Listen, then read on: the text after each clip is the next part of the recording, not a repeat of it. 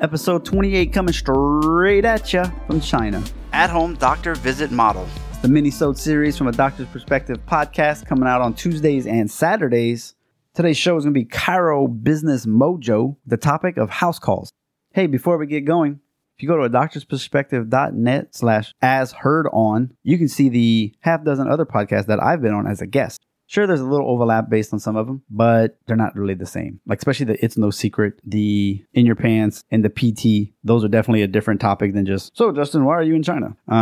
They're really fun. If you have a story of any sort, reach out to somebody, to a podcast that you listen to, or you think, man, that could maybe contribute to something. Do that. Because I know personally, I probably need to be doing that. Following other podcasts, saying hey, and something that I saw before is you could have a PDF, a little paragraph about yourself. If you've been on any other publications, do you have, what's your hook? Like, what would you provide for that podcast? And hopefully you have a couple. That way they can say, 2 out of the 5 are interesting for my show. Let's do it. Let's get you booked. And it gives you a lot more exposure. And like I said, I always tell the guests, and I don't know how many do it sometimes, but if you should have a page of, I've been in the media, and then you just put that logo with the link number, and then boom, now you got a backlink and more social proof for your audience. I mean, we're not all Fox and CBS, but when you're on a podcast, it usually carries some weight. Okay, now back to the actual show, okay?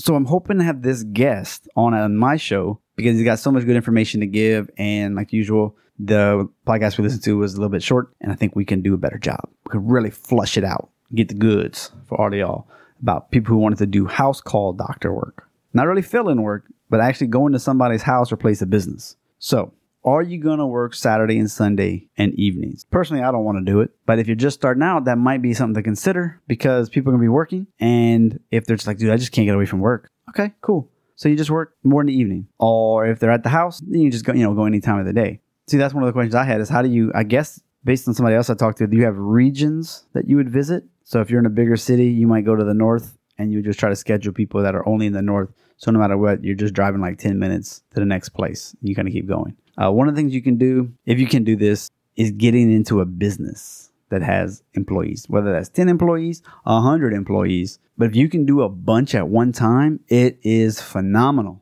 You might have like a little room. They give you a little closet. They come in. They may or may not have set up an appointment, but it's also a benefit to the business owner because if they don't offer health insurance or they don't want their workers to be skipping so much work. Hey, well, okay. You don't want me to drive there, get treated and come back, be back in 90 minutes.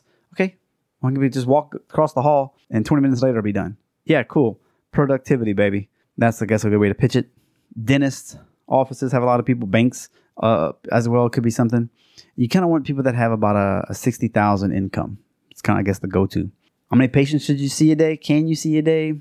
Anywhere from 6, 10, 12. On any of those numbers, I think you'll have a pretty successful business.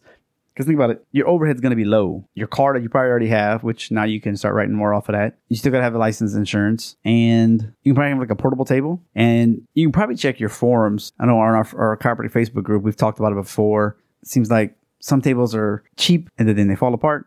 Others are like a moderate price, as you expect. And they have like the drop pieces and all the things that you would need. But then they're like really heavy or they take forever to put together. So it's a pain. And so I'm really trying to find that sweet spot between weight and actual portability. Thule, Thulie, I believe, do have some fun tables. I did see one. I've used one. And it's supposed to be portable, but man, it's made of wood. It's heavy. That thing would be bulky as all get out to try to like put together. It's 10 times a day.